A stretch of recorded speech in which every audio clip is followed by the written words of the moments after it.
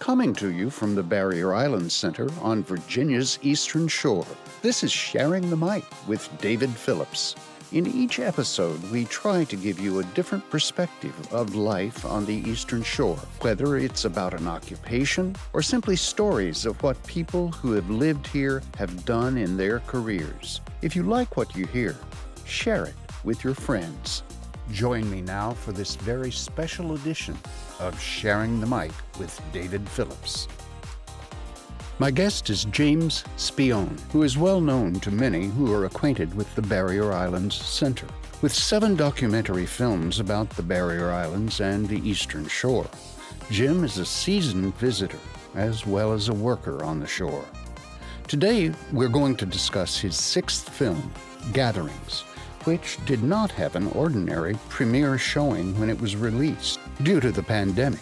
For more information about Jim and his work, you can check out our earlier podcast, episode 14, April of 2022. Jim Spione, welcome to Sharing the Mic again. Thanks, David, for having me again. It's always great to be here and chat with you. Yeah, I was looking back at the records. It was in April of 2022 that we aired your first podcast. And at that time, you were working on, I believe, Island Empire, the story of the Cobbs. What we're here to talk about today is the film that preceded that one called Gatherings, which was not given a public premiere because of the pandemic. Tell us about what's going to happen. Well, that's right. Showing the film in Cape Charles at the theater in Cape Charles, the Palace, at the Palace on July 6th. So I'm very excited. I had been talking to Sally and the folks at the Barrier Islands Center about this for a while now, because I always felt like that film didn't really have a proper premiere. We did a little online thing, and I think about 15 people just showed up. I kind of told myself, I don't think I'll ever do an online premiere again when that happened. I mean, we tried our best, but there's something about like having a group of people in a room and having that energy of like watching a film and sharing that emotional experience. And it was incredibly ironic, of course, because the film is entirely about the importance of gathering and social interaction, and what are the places on the Eastern Shore where that important interaction happens. Talk about the importance of gathering places in a community in general, and then on the Eastern Shore in particular. All of this is so really entwined and brought into relief by the pandemic. I shot this film in the summer of 2019, most of it. And, little did we know what was just around the corner. While I was editing the film was during the pandemic. It was 2020. And it really brought into relief for me all the deep importance of social connection. And because everything I was watching, everything I was editing had gone away, basically, had been canceled for that summer. The churches were closed down. The Watch a Pre-Carnival didn't happen. The Dewdrop Inn was closed down. Like all of these places that we explored, these vibrant community hubs were gone. And it made me just realize just how important, particularly in a place like the Eastern Shore where people live kind of far apart.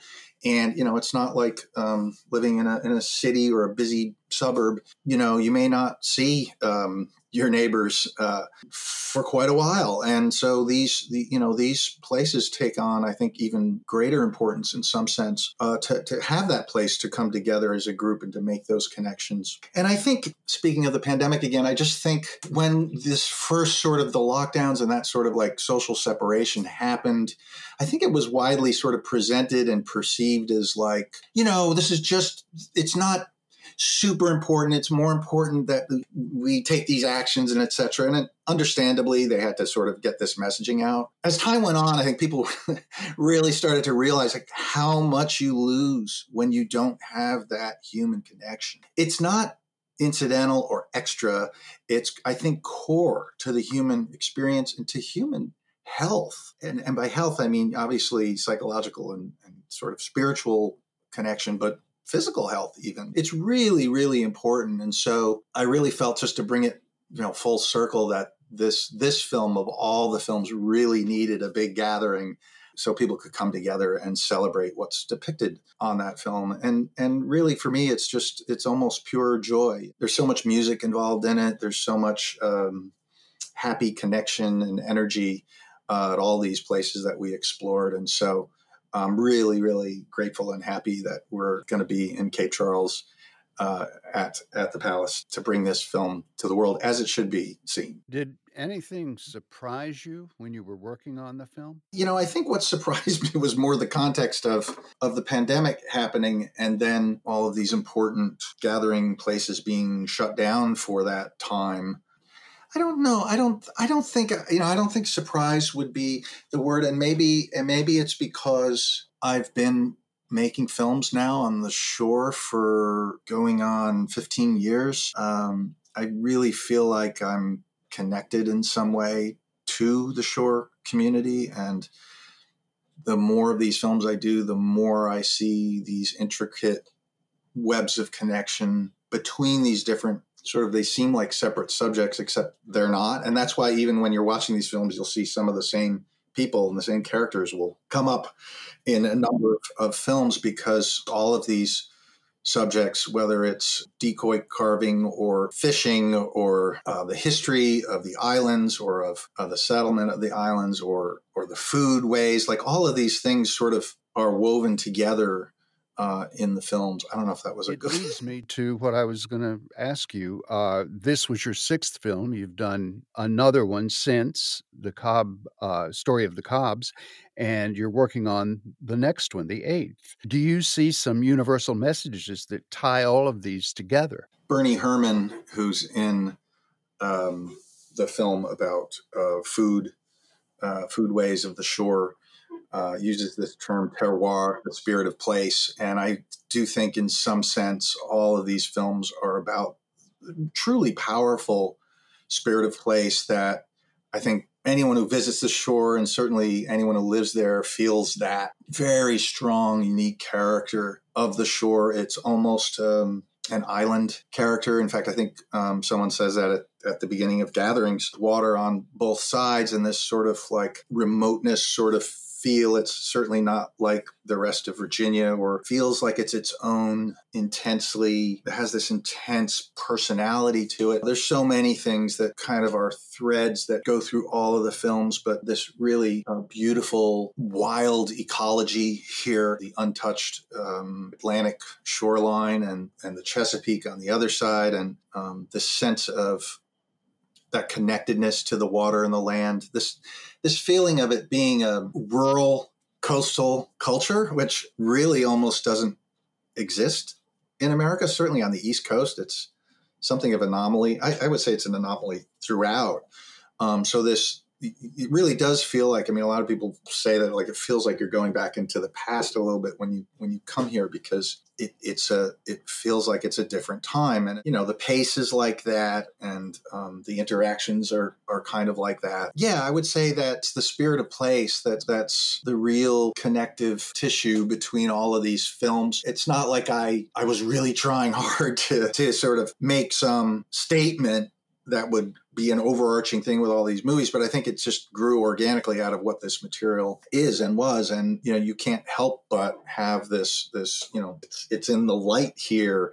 It's in the landscape. It's in the way that people talk. It's such a powerful spirit, I would say, that it's been a real pleasure to be sort of the guy who's had the opportunity to be the recorder of all of this. In some sense, I kind of fell into that role. I didn't set out planning to, when we first did Our Island Home back in 2008, I think it was, I had no idea that I would still be here in 2023 working on what is essentially, I would call it a longitudinal project. I look at this as all one big project now. It's not this film and that film, but rather this whole beautiful tapestry of interconnected, life and history and culture on the Eastern Shore. Right. Well, something you said a moment or so ago calls to mind. I came here almost 30 years ago to open a bed and breakfast down in Cape Charles. And one of my bed and breakfast colleagues would always say, "Welcome to the land that time forgot." Yeah, absolutely, absolutely, and it's in the. I mean, yeah, in terms of the just the way things operate, the culture, the technology. It's. I mean, it's not like you don't have internet here, but it still kind of feels like 50 years ago. Since you've had quite an experience with the Barrier Island Center, if you had to name something, what would be your favorite part or the favorite thing about the partnership with the Barrier Island Center? Well, there's so many good things about it. It's all films are a collaboration, all but the most maybe esoteric art installation in at the Whitney or something that one person can do, a found footage film or something. But otherwise, even small documentaries are collaborations, right? And so your hope is that you find partners with whom to work that creates a very fruitful collaboration and a great creative energy. Certainly, like the cameraman I've worked with for many years, Pete Mariuzza, who shoots a lot of these films, is a great creative partner, and he'll be coming down this weekend with me to do some more shooting on the new film.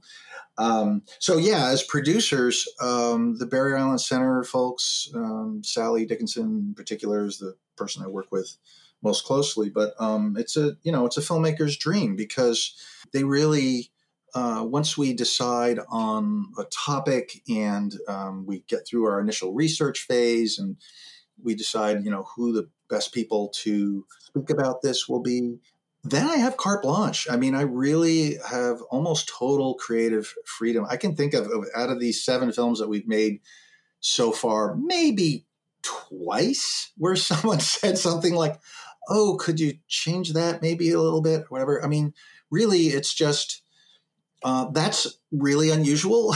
Usually, producers and executive producers are a lot more hands-on than that.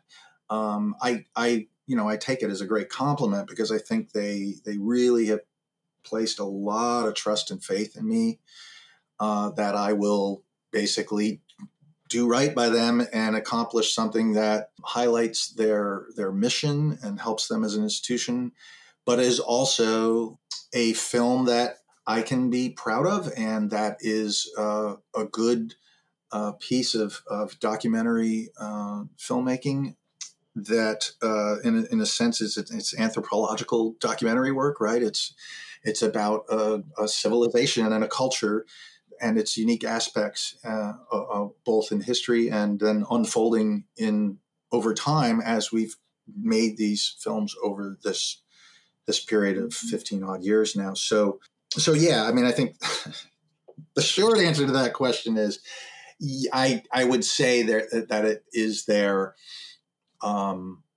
willingness to put a lot of trust and faith in me and to allow me my creative authority over the work, and that really has been the way that's made everyone happy. Really, it's they've been, I think, very pleased with how these films have sort of changed the perception of the Barrier Island Center and helped them fulfill their educational mission. I think I've been very pleased with this body of work as something that I can be really proud of as a documentary filmmaker. And I think certainly the community is the third piece there. And I think the community reception to these films has been really remarkable. And it's a big part of why I like to do them, because there really is a strong sense of, I think, of identity that people really relate to, and they're so in a sense proud to see their life and their roots depicted in such a way, in such a kind of a I hope respectful and artful way. What's next in this body of work?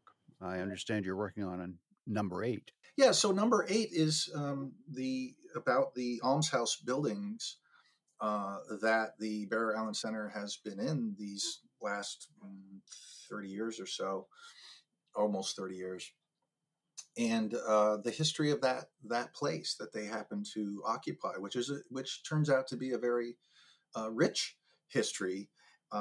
These buildings operated for almost 150 years as what some people might call the poorhouse, but it was so much more than that, because essentially you're talking about what today would be handled by 10 or 12 social service agencies. So it wasn't just like, oh, indigent or poor people who, need a place to stay. It was veterans who may be so physically injured that they can't take care of themselves, or very elderly people who had no family to take care of them, or orphans who had nobody to take care of them, or mentally ill people who couldn't function. I mean, this whole list of what today there would be multiple agencies and buildings and everything was just all at this one place, which is kind of remarkable. I kind of think about, like, what was that like on any given day to have like 15 or 20 residents with all of these different issues,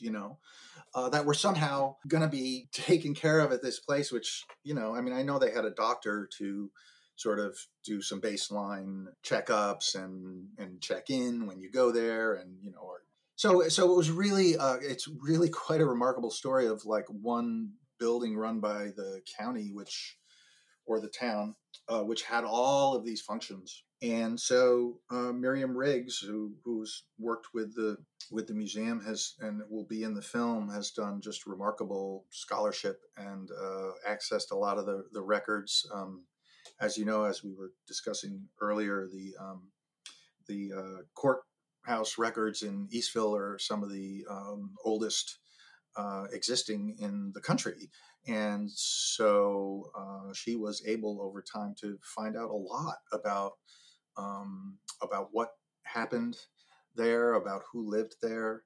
And, it turns out that, when you have a housing for that period of time, taking care of that many people, a lot of them will eventually die there, and they are buried contiguous and adjacent to that property. There's a big agricultural field there that's right now, I think it has soybeans out there.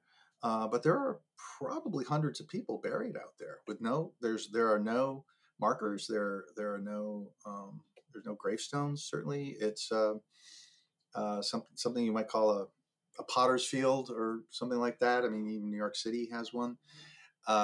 But it's quite extraordinary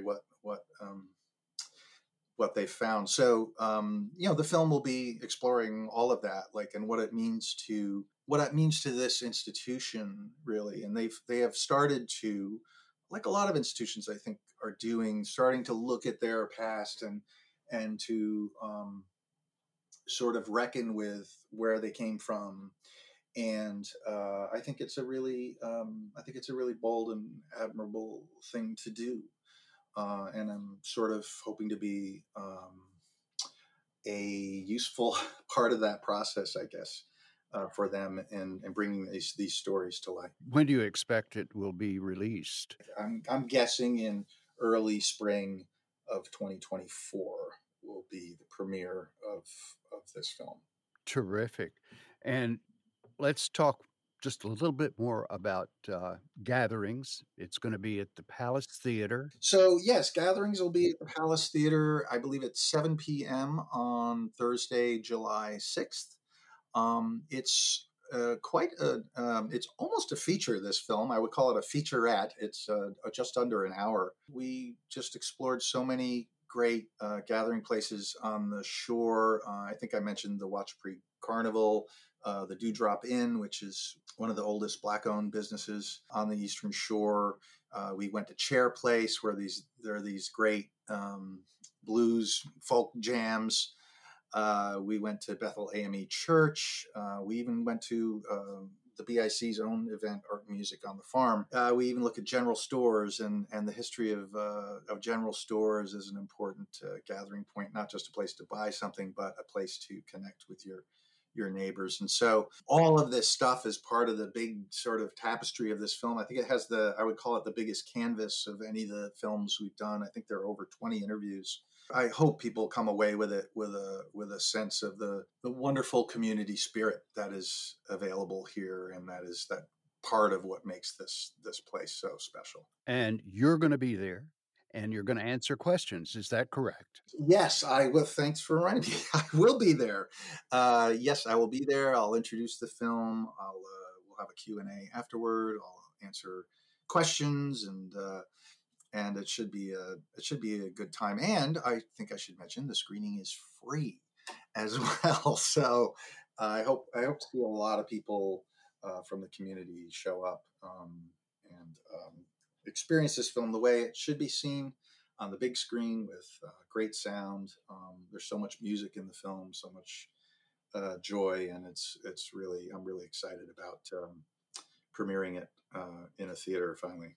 We look very forward to it. Thank you so much. All right. Thanks, David. You have been listening to Sharing the Mic with David Phillips, produced by the Barrier Islands Center on Virginia's Eastern Shore. Sally Dickinson, Executive Director. Kristen Dennis, Office and Marketing Manager. Megan Ames, Director of Planning and Development. Tracy Jones, Director of Education. The Barrier Island Center is located at 7295 Young Street in Machipongo, Virginia, 23405. The website is www.barrierislandscenter.org. If you have comments or questions about this podcast, please direct them to bicpodcast@icloud.com. If you have enjoyed this podcast, please subscribe. Until next time, stay safe and be well.